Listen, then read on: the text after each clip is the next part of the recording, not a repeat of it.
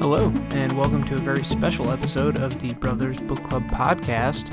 If you're listening to this episode, you have stumbled upon, perhaps intentionally, perhaps not, one of our best of or highlights episodes. This is something that we did for the first 20 episodes of the podcast, specifically the review set we are doing of the Penguin Little Black Classics collection. That is a collection of 80 books of world literature in small volumes. Ryan and I, that's my brother, we've been recording reviews of these and recommendations of these, and we did highlights for episodes 1 through 20. The purpose of that was pretty simple, to give people a preview of the tone of the show and the content, and just to pluck out moments that we thought were especially noteworthy, funny, interesting, maybe even insightful, if we can, brag a little bit. We do have some insights on the pod, I like to think. And so that's kind of what the highlights are intended to do. This will also be a highlights or best of episode, and it's going to be for episodes 21 through 40, so basically the next 20 reviews in that collection. Before we get into the best of episode, though, just a bit of background on those. Ryan had a baby, and it's been such a beautiful addition to our extended family, and he and his wife have been enjoying her presence. She's such a fun ray of sunlight in all of our lives. But what that has entailed for the podcast is that I did the last 20 episodes solo. Occasionally I had friends drop in and help me out and do some follow-ups, but for the most part, episodes 21 through 40 were just me, and that's Travis, doing solo and kind of experimental podcasts. I changed up the format in each show, and I tried different ways of review and different ways to sort of look through and analyze the books in the collection. What that resulted in, though, is just a bunch of me talking. And what I didn't want to do was, for the 21 through 40 highlights, go back and listen to myself for 20 episodes and pluck out clips of just me solo talking. I thought that would make for a very dull revisit. And so I've completely redesigned what this best of or highlights episode is going to be for the 21 through 40 set. Specifically, then, what will be the format? I will tell you. I have decided to revisit all 20 of the books. No, I did not reread them all. I did revisit some of my dog-eared pages and annotations, and I re-listened to a couple of spots, but no, I did not fully go back through and reread all 20. That would be, in my mind, just madness. So I kind of glanced back over them, looked at the scores, and what I'm going to do is I'm going to do a 2-minute recommendation for each of them in this episode. So if you've listened to none of those, which is fine, you can really listen to them at any time in any order. They kind of stand alone. But what you can do is use this episode as sort of a guideline. If any of the next 20 recommendations I give you in brief intrigue you, then you can go revisit that episode and maybe find something to read or find something intriguing to think about. The format is going to be the same for all 20 of these. I'm going to begin each one after a little music plays. I'm going to read a quote from that one, a quote that I hope represents the work, the tone, the content, the author's style, all that stuff. And then I'm going to, after that, jump into a very brief, again, under 2-minute recommendation or outline of what we read and what we thought of it, or I guess what I read and what I thought of it. And that is going to be for each one. And that's going to be continuous. There won't be any breaks in this episode. There won't be any pauses or interjections. It's going to jump from review to review. Each time I'll say the title of what we read and what it was, and again, I'll try and give, I think my goal here is to do only positive recommendations. If you've ever listened to an actual episode of the show, you know that we sometimes recommend that you avoid reading something, which is, I think, the whole point, right? To recommend and review and kind of push you toward or away from something. This is all going to be positive for the most part. I'm going to try and make a case for each of these. And so it's generally going to skew in the more recommendation-heavy direction, I think, even if on the actual pod I didn't like something. You'll know that a new episode or a new review, mini review, is coming up because I will play the following audio before each one.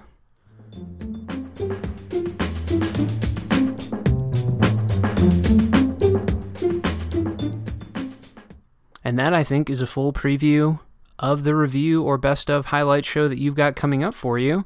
Again, I plan on keeping each one under 2 minutes. I'm going to be pretty strict on that. I do want these to be little snippets and snapshots that you can use to then go back and listen to other episodes. I want to do, before we begin the show, an enormous thank you to anyone who's been listening, checking in and out. Again, it's not a podcast by design that you have to be listening to week, though, we hope you like us enough to join in. You can obviously just drop out and pick an episode up at random. Each one stands alone. The reviews stand alone. If you see an author's name or a title or just anything that intrigues you, a time period maybe, feel free to drop in and out. We love that. Continue to recommend us. You can follow us on Instagram at The Stumped. That is the name of our website as well, though I bet if you find the Brothers Book Club podcast anywhere, it's probably not on our website. It's probably through Spotify or the Google Store or the Apple Store. We are hosted on all those formats and all those places. Please rate and review our podcast if you can. We would love and appreciate that. Again, that's the Brothers Book Club podcast, and we are The Stumped, and let's start the show.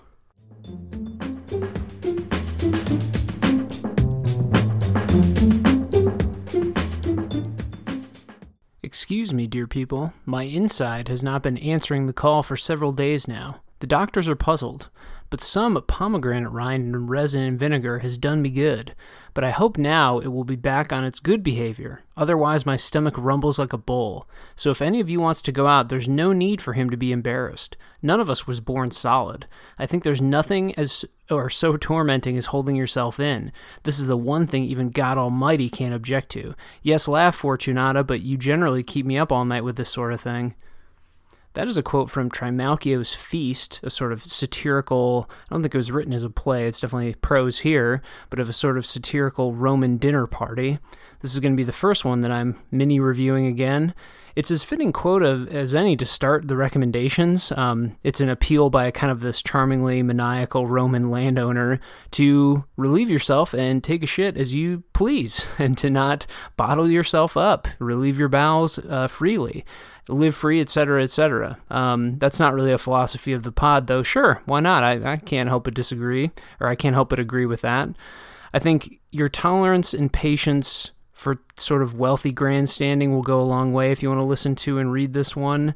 There's a certain, again, as I already said, like egomania to the main character, Trimalchio, in this one. I think that's kind of the point. It's almost like a skewering of the upper and wealthy classes of the Roman Empire. If that sort of social insight and commentary, especially of antiquity, of a civilization pretty long gone in the past, interests you at all, then this is a pretty nice slice of that, and it does have comedic moments, hopefully like the one I just read. I think the dinner party is a kind of a smart setup, and it is filled with a lot of humorous absurdities, things that will make you wonder, wow, they really, partied that way. At least the decadence of it, the as I mentioned, absurdities of some of it definitely jump out. There's all manners of animals that are made out of pork. There's recreations of things. There's dramatic recreations and reenactments of scenes from history. There's copious amounts of wine drinking, and then there's, challenges, threats of duels. It's really out of hand. It's a total raunchy and yet kind of polite train wreck in a way. They're still observing these social conditions and these social niceties, and it's definitely got a runaway host in Trimalchio. So if you're looking for that kind of debauchery, this one I don't think will let you down.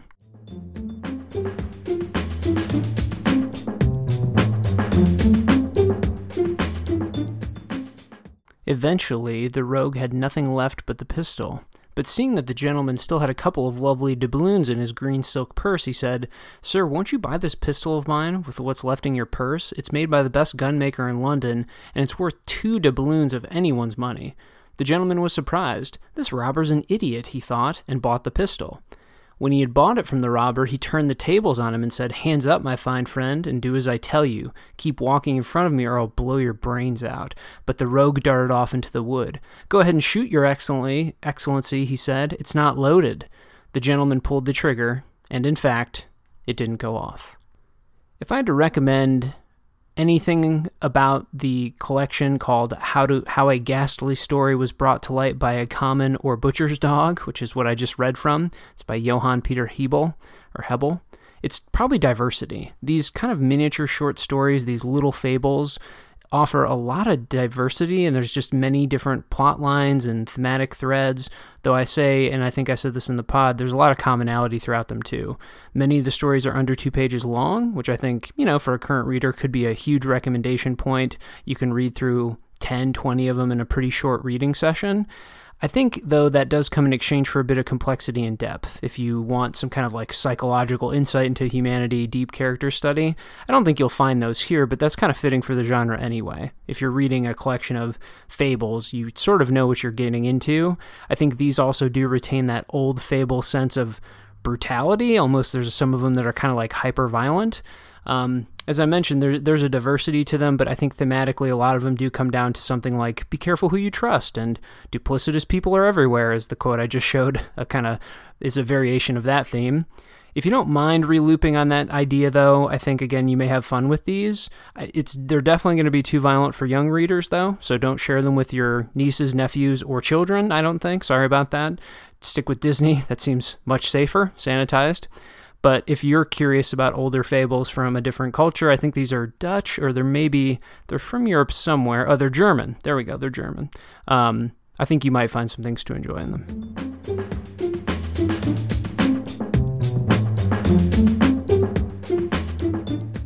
Then Karen was horrified and tried to take off the red shoes, but they wouldn't come off. She tore off her stockings, but the shoes had grown onto her feet. Dance she did, and dance she must, over the field and meadow, in rain and in sunshine, night and day, but nighttime was the most terrible of all. She danced into the open churchyard, but the dead weren't dancing. They had better things to do than dance. In a sense, the thing I just read, which is a quote from the collection The Tinderbox, is kind of the perfect follow-up to the Butcher's Dog collection that I mentioned before this one, as you're getting a lot of the same sort of fairy tale fable flavor with just a hint more depth and seasoning to add kind of a metaphor into this. I think it's just a better cooked or prepared collection of that. It's kind of, to put it another way, I guess, the same cuisine, but with a lot more expertise behind it. You know, it's not your boring neighborhood Thai food. It's like the expertise, street cart level amazing Thai food you get right at the shop.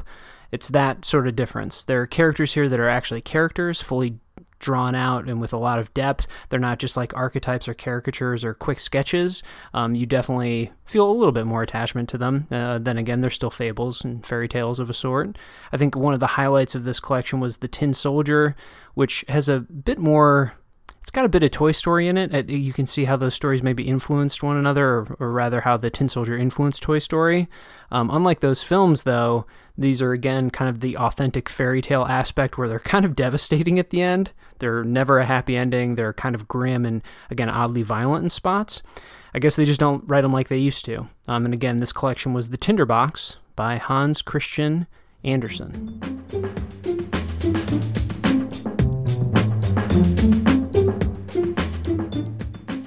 I didn't stick to that work for long. The black smoke does not allow of much other business, and even though I am very little affected by it as men go, I couldn't do a day's work now to save my life. After all, 60 rupees is what I want. When old Feng Xing was alive, he used to draw the money for me, give me about half of it to live on. I eat very little. And the rest he kept himself. I was free of the gate at any time of the day and night, and could smoke and sleep there when I liked, so I didn't care. I know the old man made a good thing of it, but that's no matter. Nothing matters much to me, and besides, the money always came fresh and fresh each month. That quote is a great summary of Rudyard Kipling's Imperial India in this collection called The Gate of the Hundred Sorrows. It's kind of hazy, it's kind of mournful, and it's got this touch of dread that undergirds the whole thing. It's definitely sorrowful in a lot of spots. The narrators all seem to have this contentment to be detached in their situation. They're sort of these attempting to be objective observers in a foreign land that a lot of them detest or don't understand. They feel kind of indifferent about it or stuck there.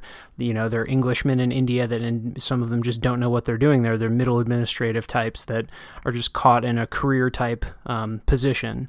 And I think that kind of serves to push the reader, in a sense, to other characters in the stories, which, to Kipling's credit, he does flesh them out with other intriguing people, and even the narrators themselves have a bit of depth, and there's some, I'm not going to say sympathy for an imperialist, but there is some idea of feeling yourself caught in a position or path you didn't necessarily predict, and you just ended up there. I think the English main characters here are far from the most sympathetic, like I said, or dynamic, but I don't know, maybe that's the point. I don't think I want to give Rudyard Kipling too much credit on that front. I don't think he's as intrigued by the people who lived and were native to India as he is in the English condition there, but you do find that complexity in those portrayals, and sort of the societal clash in these short stories. I think it's kind of imperialism in miniature in a way. It doesn't reflect too much on the pain and death it leaves in its wake. I think for that, obviously, you got to get beyond Kipling anyway and get to some native writers and other writers. But in terms of an introduction, I think this Kipling collection does hold up for a couple of reasons. And again, that was The Gate of the Hundred Sorrows.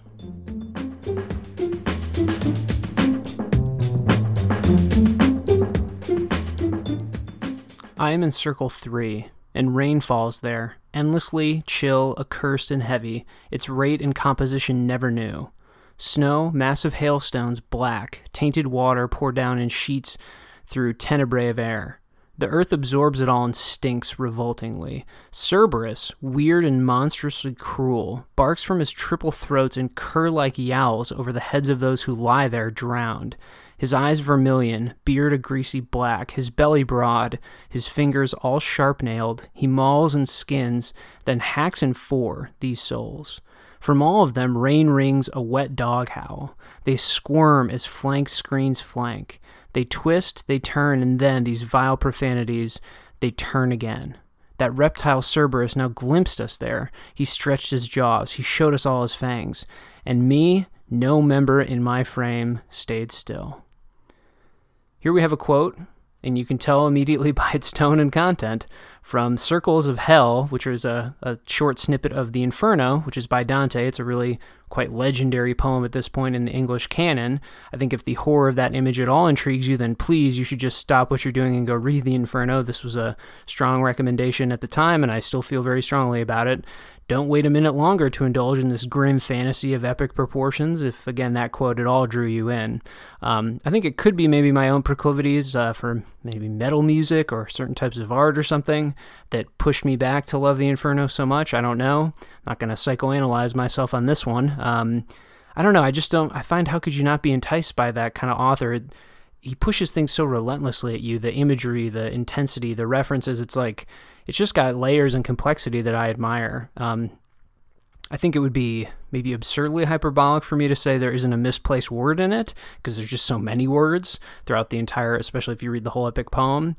Yet I really am tempted, because that's how it felt rereading it. You're just in such control under such a masterwork. I feel like it's very clear. I think it's got such an impressive breadth of horrific imagination, and it just leaves you wondering and thinking about these things. I think given the freedom to imagine hell, Dante really did craft a kind of a literary heaven. Again, it's dense with allusions, it's playful with language, it's packed with memorable images. It's really incredible. Like, I'd nearly forgotten how much I admired it and loved it when I read it in college. So this was one, The Inferno or Circles of Hell, that I was so thankful to get back to.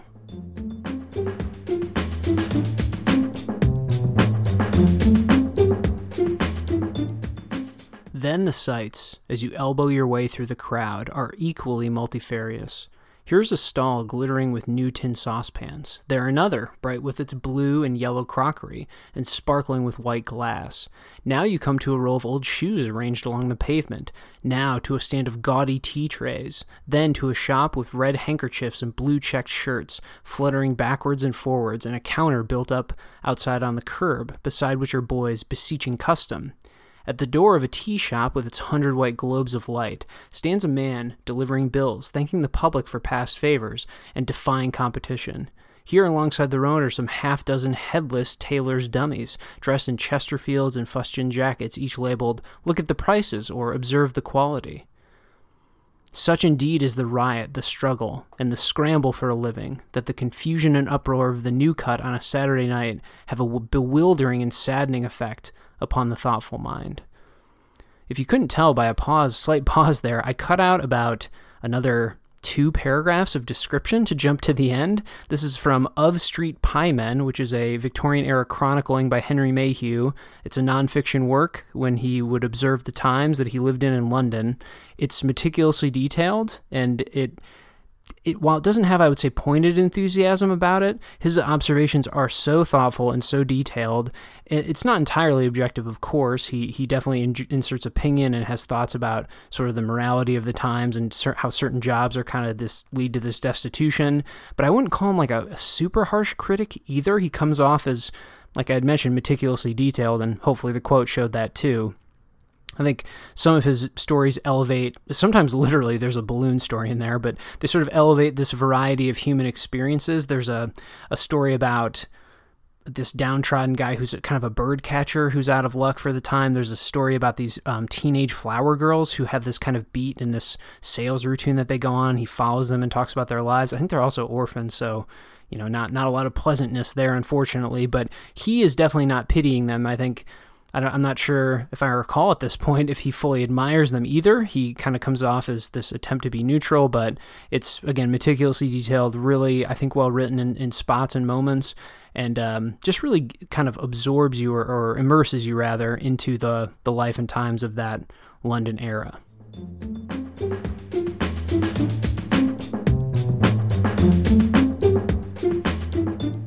Good news. The days of grief and pain won't stay like this. As others went, these won't remain or stay like this. Though my beloved thinks of me as dirt and dust, my rival status and her trust won't stay like this. And though the doorman wields his sword against us all, no rank remains immutable or stays like this. When good or bad come, why give thanks and why complain, since what is written won't remain or stay like this? In words of gold they've written on the emerald sky, only compassion does not die, but stays like this. Do not despair of love, Hafez, it can't be true. The heartlessness she's shown to you will stay like this. To be fair, a good retitling of this whole collection by Hafez, who is a legendary poet, I think, a Persian poet. This collection is called The Nightingales Are Drunk. I think a good retitling of it would be Hafez is Drunk. A lot of his poems talk about his love of wine and his enjoyment in revelry and celebrating. I don't think he's exactly an inspirational drunk. I think that the twist at the end of that poem I just read to you shows that a bit. I don't think he's abusive or sinister either. He's definitely not grim, not a grim writer. I think he does bemoan lost love a lot, which, as far as poetry goes, that is the rich field in which poetry is often sown.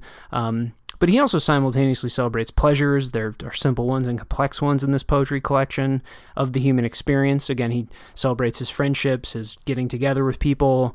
Drinking and celebrating is a big part of his enjoyment, I think, in life, or it was. I could do without... He has this odd repetition of this self-congratulatory sign-off at the end of his poems, where he often speaks about himself in the third person. Now, that could be a deeply stylistic thing of the time period or of the poetic genre he's writing in or something. I don't think I researched that on the review. And so there were some kind of stylistic oddities, but overall I found it pretty enjoyable. Don't mistake his contentments for aloofness. I don't think he's above it all. I think there is kind of yearning and sorrow here in these poems. I don't think it is expressly that, but yeah, I think it does have that depth and complexity to it.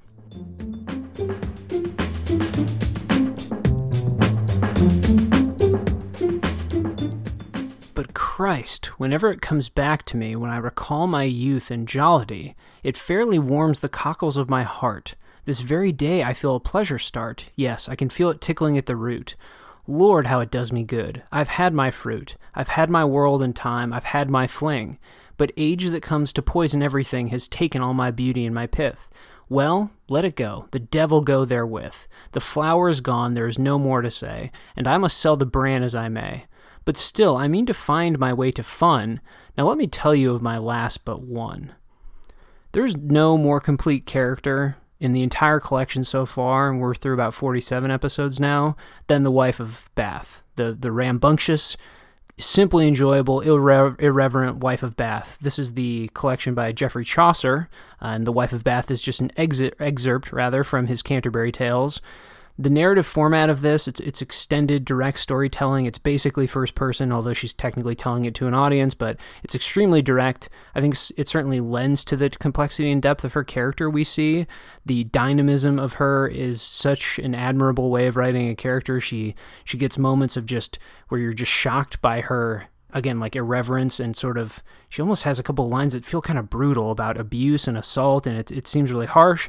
And then all of a sudden she's insightful and wise, kind of self-deprecating in a way that's very relatable, and just finds herself, and hopefully the quote should this, being very realistic and straightforward.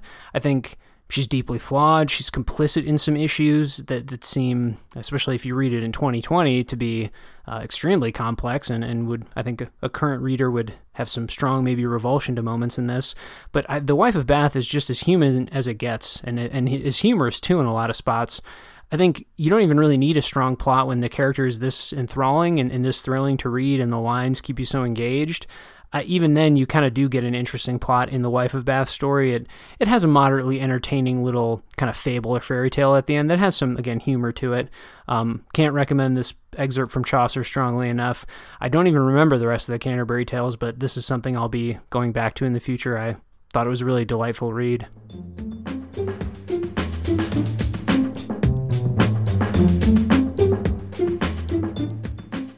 To conclude, does not the following reveal a most explicit granting of her favor, as well as her goodness and singular piety? The two Ignatii, the father and son, having been prescribed by the Roman triumvirate, nobly decided that their duty was to take each other's life and so frustrate the cruelty of those tyrants. Sword in hand, they fell on each other. Fortune guided their sword points, made both blows equally mortal, and honored the beauty of such a loving affection by giving them just enough strength to withdraw their forearms from the wounds, blood-stained and still grasping their weapons, and to clasp each other. There as they lay, in such an embrace that the executioners cut off both of their heads at once, allowing their bodies to remain nobly entwined together, wound against wound, lovingly soaking up each other's lifeblood. Yikes, reading that out loud is really something else. I hadn't really given that much thought. Wow, okay, that was intense to read. I'm just going to try and recoup here and get to the summary. I don't know if there's a better encapsulation of opposites than that quote. It's both beautiful and horrifying, as I just relearned by actually saying it out loud instead of just kind of glancing it over. This is from an essay collection called How We Weep and Laugh at the Same Thing by a French essayist, Michel de Montaigne, I think it is. Butchered the pronunciation again, way to go me. And many of the essays are kind of that way. They have these contradictions, these paradoxes of human life in them. I think a lot of these essays just set out to explore those things. The topics are pretty heady, as that one was both heady and gruesome too. Questions like, why should we save our life at all? Can we use or trust conscience at all? How do we even acquire a conscience? And so these are philosophical in nature. There's also the titular question, how can we both weep and laugh at the same subject at the same time? Why are things that are often horrible also humorous to us?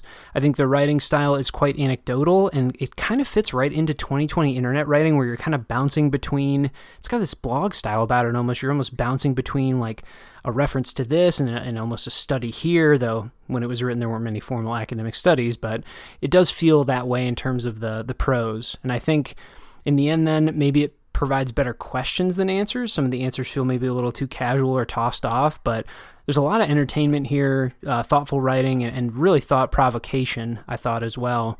And so you could do a lot worse than these essays, How We Weep and Laugh at the Same Thing.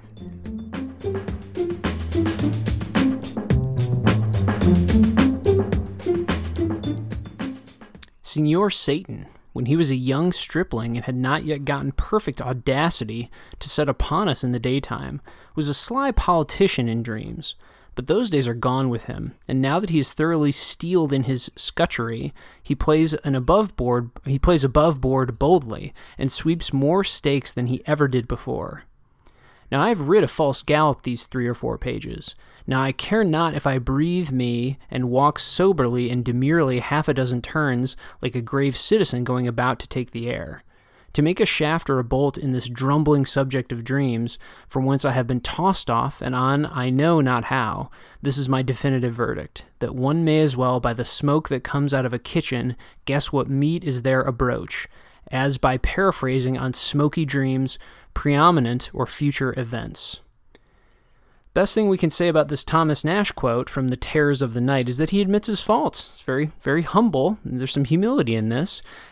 You will find yourself lost in this labyrinthian text, just like he was lost writing it seems. I think he gets further in that regard than most writers. He, comes across as at least acknowledging maybe his own writing faults.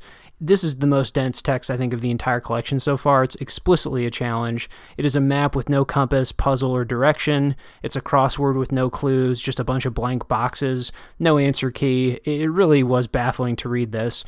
And in that sense, you can kind of draw an analysis or find an angle that you, as you desire to, which I think appeals to some readers. I found it kind of maddening to read, but intriguing in some ways. There are different ruminations in here that are interesting. It's largely about dreams, as hopefully that quote showed. It's kind of just a philosophical and thoughtful wandering about thinking about dreams. But he also talks about the humors, like the old medical kinds of humors. There are thoughts about demons and monsters of the night, as the title implies too. Didn't find it frightening to read, though. The only explicit fear in me when I read this was there was a glossary of old translated, like old English terms in the front that you're going to have to consult to read this. Hopefully you find like an annotated or noted copy. I don't think you should be totally afraid, though, of going into the Nash. Just know what you're getting into and maybe enjoy. You might come out the other side a more enlightened person or a more confused one. I guess that's how labyrinths, that's just how they go.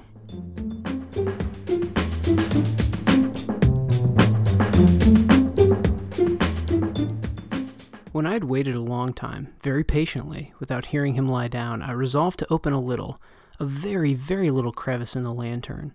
So I opened it. You cannot imagine how stealthily, until at length a simple ray of dim light, like the thread of the spider, shot from out of the crevice and fell upon the vulture eye. It was open, wide open, and I grew furious as I gazed upon it. I saw it with perfect distinctness, all a dull blue, with a hideous veil over it that chilled the very marrow in my bones. But I could see nothing else of the old man's face or person, for I had directed the ray, as if by instinct, precisely upon the damned spot. It's okay if when you're listening to that quote you don't catch the Macbeth illusion sitting there right for your plucking, right for the taking, because there's a lot more to enjoy in Edgar Allan Poe, I think, than just literary stuff, literary details.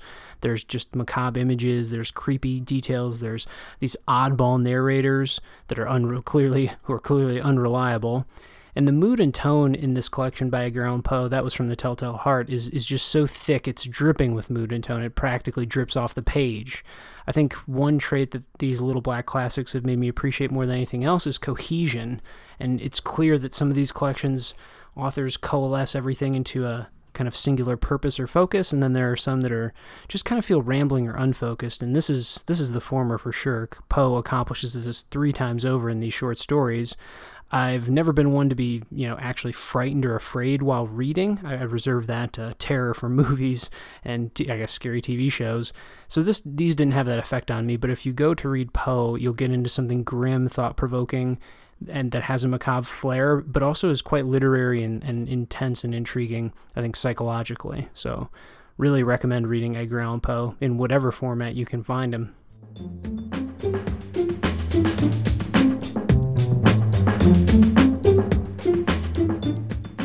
Getting over these falls was perilous, not to say scratchy work. One or another member of our party always went through, and precious uncomfortable going it was, I found, when I tried it in one above a gauja. 10 or 12 feet of crashing, creaking timber, and then flump onto a lot of rotten, wet debris, with more snakes and centipedes among it than you had any immediate use for, even though you were a collector. But there you had to stay, while Wiki, who was a most critical connoisseur, selected from the surrounding forest a bush rope that he regarded as the correct remedy for the case, and then up you were hauled, through the sticks you had turned the wrong way, on your down journey. That quote is just on the cusp of being sardonic in my mind. I think it's just the right touch of kind of dry British wit and sarcasm. This is a collection by Mary Kingsley called A Hippo Banquet. It is from her journals and chronicles of traveling in West Africa. She was a woman adventurer, which at the time was incredibly rare, and so her, I think, diaries and journals were lauded and respected, not only just for her observational detail, which I think is quite intense and pretty impressive, but also I think she was just a model of that at the time. The titular Hippo Banquet, for example, has this menacing kind of tone and aura to it, but she also mines humor out of that situation too. I think you'll find that her travels are equally kind of lively and frolicking and frolicsome as they are menacing and dangerous, maybe more to the former than the latter, I think. I do wish her observations kind of focus more on the peoples she observes and interacts with.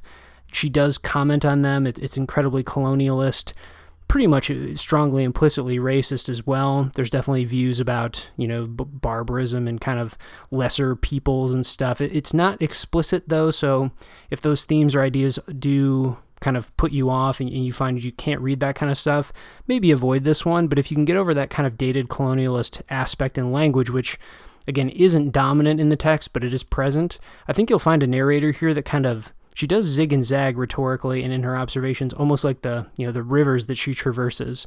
I think it did make for, as far as the natural world goes, a pretty engaging observation.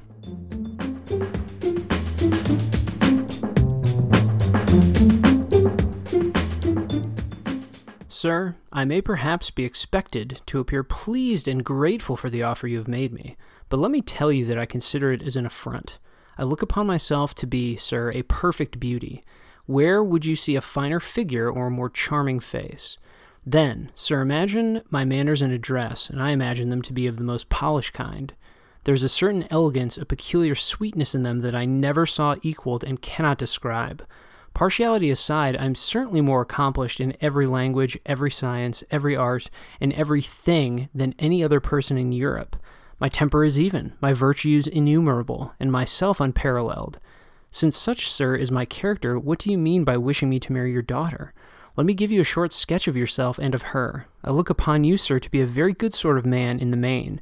A drunkard old dog, to be sure, but that's nothing to me. Your daughter, sir, is neither sufficiently beautiful, sufficiently amiable, sufficiently witty, nor sufficiently rich for me. I expect nothing more in my wife than my wife will find in me. Perfection. And that ludicrous self-indulgence there, that kind of titanic narcissism, is just the kind of thing that Jane Austen would come to skewer in her later writings. That is a quote by Jane Austen from The Beautiful Cassandra, which is a collection of her juvenilia. So it's actually a collection of work she wrote before she was a published author. It was intended to entertain her family, I think like extended family or something. And as far as a predictor of her later works, both thematically, rhetorically, it's pretty rich, actually. These early writings are kind of an eerily accurate representation of her style and focus. There's really sharp criticisms of different social dynamics, particularly those within a family. Those abound. There are also these, again, like Herculean self-centered characters like the one I just read. There's a countess in here too who has this barrage of criticisms at these younger people. There are also like naive characters who are maybe too idealistic and get kind of skewered for that. I think this collection, The Beautiful Cassandra, is kind of a perfect amuse-bouche for Jane Austen. If you've never read her or wondering what she is like or what her writing is actually like, They keep some of the rough edges in these, and it's not perfect, but I think there's a lot of intriguing stuff, and it's as good a setup for her later work in novels really as any. And so you'll find a lot of social commentary and critique in here.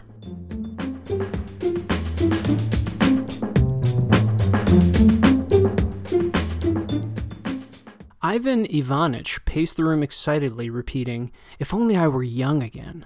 Suddenly, he went up to Alyoshin and squeezed one hand, then the other. "Pavel Konstantinovich," he pleaded, "don't go to sleep or be lulled into complacency. While you're still young, strong, and healthy, never stop doing good. Happiness doesn't exist. We don't need any such thing. If life has any meaning or purpose, you won't find it in happiness, but in something more rational, in something greater, doing good." Ivan Ivanitch said all of this with a pitiful, imploring smile, as though pleading with himself. While there's no guns or reference to guns in that quote by Anton Chekhov, there are plenty of other kind of Russian elements to enjoy and savor. These are well-contained moral tales here. This is a collection by Chekhov called Gooseberries, and if you don't know the gun reference I'm making, Chekhov's gun is kind of a famous literary device. Check out the actual longer review if you want me to get into a lot of detail about that. The Penguin Collection has been a good refresher on Russian literature, and these short stories, too, kind of fall into the mold that I'm remembering back to when I read more of that stuff in school. There's definitely the potential here for extreme heavy-handedness, and there's also cultural subtleties, I think, with Russian literature that can kind of go over your head if you're not quite attuned to it or ready for it. I think also that the moralizing can be pretty intense in these kinds of short stories, especially by Russian authors in the 1800s and 1700s. I don't think these stories suffer that much from those, though. characters in them kind of run the gamut in terms of status and ambition, motivations and desires, so you definitely taste a lot of different aspects of this society and life, and that's perhaps probably the best compliment I can give it. These felt varied in a way that other short story collections haven't, even within the Penguin Black Classics set. If you come in for the slices of Russian life, but you stay for the miserable settings and bouts of nihilism and kind of moralizing and stuff, I think you'll probably enjoy, as long as you know what you're getting into. I think it's only fitting. You can't really travel to Russia without a bite of the cold atmosphere there, and these tales kind of bear that out in Gooseberries.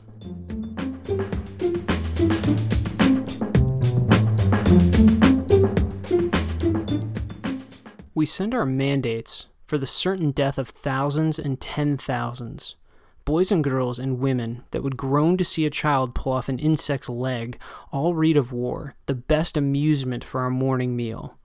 The poor wretch who has learnt his only prayers from curses, who knows scarcely words enough to ask a blessing from his heavenly Father, becomes a fluent phraseman, absolute and technical in victories and defeats. And all our dainty terms for fratricide, terms which we trundle smoothly over our tongues like mere abstractions, empty sounds to which we join no feeling and attach no form, as if the soldier died without a wound, as if the fibers of this godlike frame were gored without a pang, as if the wretch who fell in battle, doing bloody deeds, passed off to heaven, translated and not killed, as though he had no wife to pine for him and no God to judge him.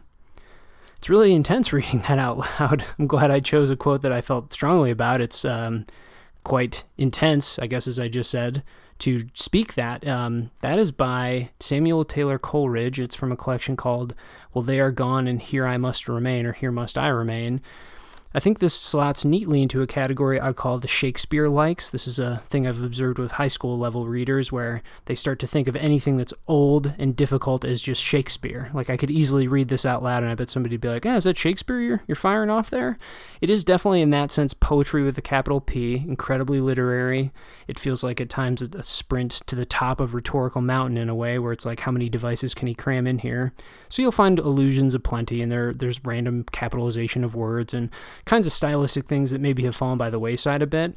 But if you want anything analytical, or you like investigating those things and rereading things, doing that kind of mental work, you could do a lot worse than this, and I think I enjoyed a lot of the poems quite a bit, actually. But you'll have to have not only patience for extended metaphor and allegory, but like pleasure in it too. I think if you're even on the borderline here, I'm not sure if this is a collection for you. These romantic poems might be too intense. I personally found the thrill of the chase in that sense like the most motivational when these poems hit that kind of 2 to 3 page sweet spot where there's just enough complexity to draw you in, and then it doesn't linger too long. It's not a 20-page epic where you're just trying to chase down meaning after meaning. That can become exhausting. So I think a few poems in here did that. The one I actually read from is a little bit longer, but that section I thought was just incredibly striking and just depressing, disturbing. That's the kind of poetry that awaits you in this Coleridge collection, if you're interested.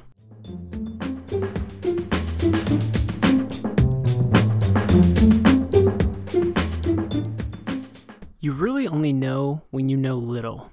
Doubt grows with knowledge. It's really a person's mistakes that make him endearing. A good man is always a beginner. There are people who love and seek out those like themselves, and then again, there are those who love and pursue their opposites. You may have noticed I was pausing between those sayings, and there's a reason for this. These are from Johann Wolfgang von Goethe's Sketchy, Doubtful, Incomplete Jottings, which is a collection of incredibly brief writings, maxims or idioms, whatever you want to call them. And I think of all the Twitter comparisons I've drawn on the pod, this is the most apt. I mean, these are literally tweet-length thoughts for the most part from a kind of philosopher/writer. And so I think the comparison is probably more apt in this case. If you have listened to previous episodes, you might know we did a Nietzsche pod in the first 20. And his also felt that way, but compared to these, they seem far more fleshed out now. There are lots of quotes in here about self-improvement. There are these little bits of wisdom or thoughts about that particular topic. So if that's your type of reading, you might be extremely satisfied here and you might find a lot to chew on. I think to its benefit, though, there are other topics here. There's art criticism. There's philosophy about life and how to spend your time. There's views of how humanity looks at history and uses or discards it. And so I think, again, like I've said about a lot of these, there is a variety to this that I think you might find intriguing. You just have to know, though, that you're not getting quote-unquote deep thoughts. You are getting very brief snippets and samplings of a person's kind of wisdom or advice. Consider this, it's kind of like discovering a cuisine for the first time. Amanda and I, who's a friend of the pod, we did a follow-up on one of his novels, which was, I think, more illuminating for me, just because it wasn't so scattered and brief. But if this is kind of like your first time, it might be a great way into reading some of Von Goethe's, some of his work.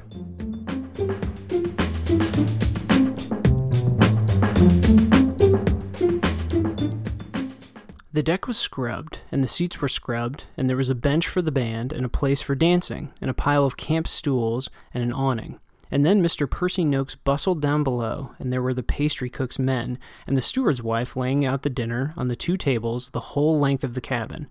And then Mr. Percy Noakes took off his coat and rushed backwards and forwards, doing nothing, but quite convinced he was assisting everybody. And the steward's wife laughed till she cried, and Mr. Percy Noakes panted with the violence of his exertions. And then the bell at the London Bridge wharf rang, and a Margate boat was just starting, and a Gravesend boat was just starting, and people shouted, and porters ran down the steps with luggage that would crush any men but porters. And the whole scene was one of the most delightful bustle and confusion that can be imagined. This, I think, is another story sampling that, like the Jane Austen, is about as effective a primer as you can get, and this is for Charles Dickens. This is from The Great Wingleberry Duel, which is the collection of 2 short stories that we reviewed. I think in that sense, it probably is the best comparison to hers. And more than any positive aspect about Dickens, I can say that he has his wit and humor going here, and he does in this collection to, more or less degrees at different times. His writing is deeply involved with the societal times that he wrote about, which I think was Victorian era London. If that time period or era doesn't interest you in any way, I think these stories will still go a little bit, but probably not too far. Topically, we've got misplaced codes of honor from different male characters. We've got like this Noakes guy, these misguided middle managers, just kind of these bumbling fools that we're meant to laugh at. There's family feuds that are so deep you can't even trace the roots. The participants are just blindly fighting. They don't even know why. So I think reading these will have some clarity to the expression of comedy of manners. There's definitely people trying to be uptight and appeal to high society, but being really fools and making a joke of it. If you are somehow listening to this and completely unfamiliar with the history of Britain or England or just any of the, literally anything about the societal history there, the customs, the way that things developed, the aristocratic nature of things, the king and queen, all that royal line, all that stuff. This might be a decent way in, though it might also be a little bit baffling too. So I think, for advanced readers only, so to speak, on this one. And that's, again, the Charles Dickens.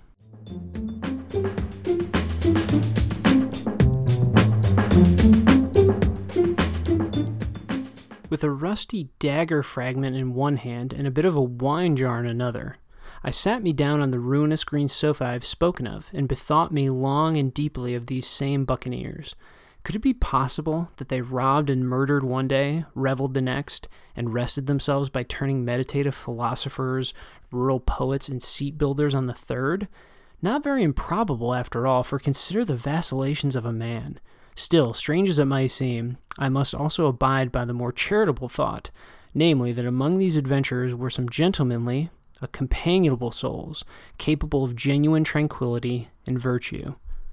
I think the most telling thing about that quote, other than the couple of intriguing thoughts I get by reading it, but the most telling thing is I completely forgot about it. It's a really thoughtful meditation on mankind about buccaneers, especially among those of us who might be, quote-unquote lost, like a pirate, someone who's gone wayward from society, and I loved rediscovering it. This is from the Herman Melville collection, The Maldive Shark, which was some poetry and nonfiction by Melville. He, of course, is titanically famous for writing Moby Dick, a book that we all say we tried to read and then never finished, but hey, listener, deep respect to you if you did finish it. I am envious, but maybe not, because there's a lot of things to read, not a lot of time to read them. In this collection, there's a lot to get lost in, thematically and stylistically. The reflections here are mostly about nature, and as a historian of sorts, Melville comes off as deeply opinionated and involved. He's not looking for an objective account here. He especially highlights the horrors of nature that were made apparent to him throughout his travels. I mean, he was a sailor for a long time, so I think he's earned the right to be a bit nightmarish, which is the Penguin term that they chose to describe it as. And I think that term is certainly apt. I don't think the humans in this collection come off lightly either, though. There's tales of like false kings and uprisings, betrayals, mutineers, that kind of stuff. I don't think you have to enjoy seafaring at all to read these and kind of revel in the bleak meditations and observations herein. I just really loved reading these. It put a touch of fear and existential terror back in nature, which I personally loved and kind of admire that side of things. I don't think we need to be romantics about the natural world at all times, as it can be quite brutal and unforgiving. And I think Melville highlights that stuff in a really poetic and really beautiful way. And that, again, was The Maldive Shark.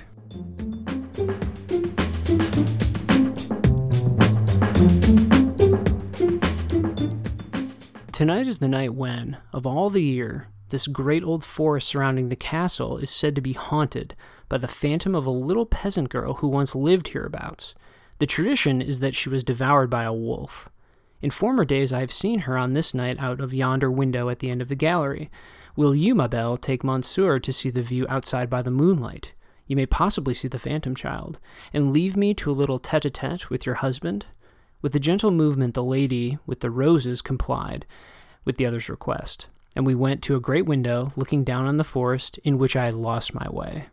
For a culture that like ours that has become kind of fully wrapped in a metatextual way, we've made a satire of the satire, we've taken genres and then made a critique of the genres, but then a critique of the critique, and you just get all these Inception-like layers, especially in things like science fiction and fantasy. I think it might be helpful for people, at least like me, who really like those genres, to get more exposure to some early, playful, fantastical writings like these. These are by Elizabeth Gaskell from The Old Nurse's Story. That's the collection. It's 2 short stories. One is a ghost story, and the other one is a very illusion-packed fantasy tale, which is what I just read from. You may have noticed a reference to a wolf. Who could possibly say what that's in reference to? It's kind of an obvious one, I guess. I think you'll find these tales told in a much more reserved manner than, again, we're used to in our science fiction and fantasy type storytelling. I wouldn't call the ghost story frightening, for example, nor would I call the fantasy romp like uproarious or anything. I think current authors would do a lot more extreme things with these kinds of stories, but in these you'll find characterization that is pretty careful and thoughtfully plotted, and you'll find some dabblings in social commentary and critique as well, including a few oddities about like the French aristocratic class in the fairy tale story. But it doesn't come across as the focus, so if you're looking for really sharp or poignant versions of that, I don't think these are going to do it for you. But if you are a genre fan and you're just looking for fantastical tales, these Gothic short stories I think will be illuminating in that historical sense and might give you kind of just a perspective on how things can be written other than our kind of meta-intensive genre way that we've kind of become accustomed to and, I still love. So there's that.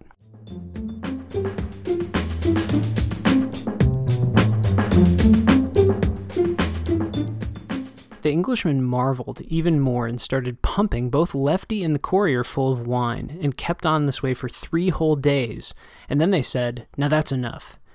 They symphonied some water out of a bottle with impressed air, and when they were refreshed all over, they started asking Lefty all about where he had studied, what he had studied, and how far he had gone in arithmetic.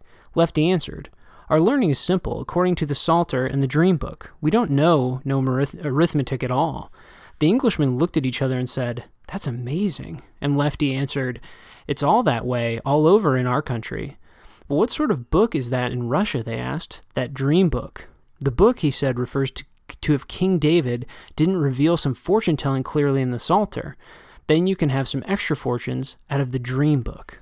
This one, which is The Steel Flea by Nikolai Leskov, is a great example of helpfulness through negativity, which means you often have to know what you dislike to better comprehend what you love. That's how I felt reading this, and I know I said at the very beginning, this is the final one, number 40 here in the mini reviews and recommendations. I know I said I was going to be positive on these. I find it difficult on this one. I think knowing your loathing is as great as knowing you're loving in another sense. The case, I guess, if I had to recommend this would be simple. You enjoy Russian satire, and you have a vested interest in a critique of like czars, or Russian oligarchy, or history, or something. Their society, especially the lives of working classes and peasants, is depicted in kind of a moderately sympathetic manner and fashion in here, though, as the quote shows, some of it is pretty reference-heavy, and again, there's some historicity to it that I think you have to get behind in order to fully enjoy it and fully grapple with the text. it's a satire that I don't think will rankle you, and which in 2020, I don't know if anybody really wants that. Reading satire that is old, that's another thing the Penguin Classics have shown me, is that stuff gets really lost in translation culturally, societally, so I don't know if it's going to come off as anything but a bit of a tepid satire, The Steel Flea. I did not love reading it, but there are those Russian elements and components, and so if you're interested in that, you could seek this out.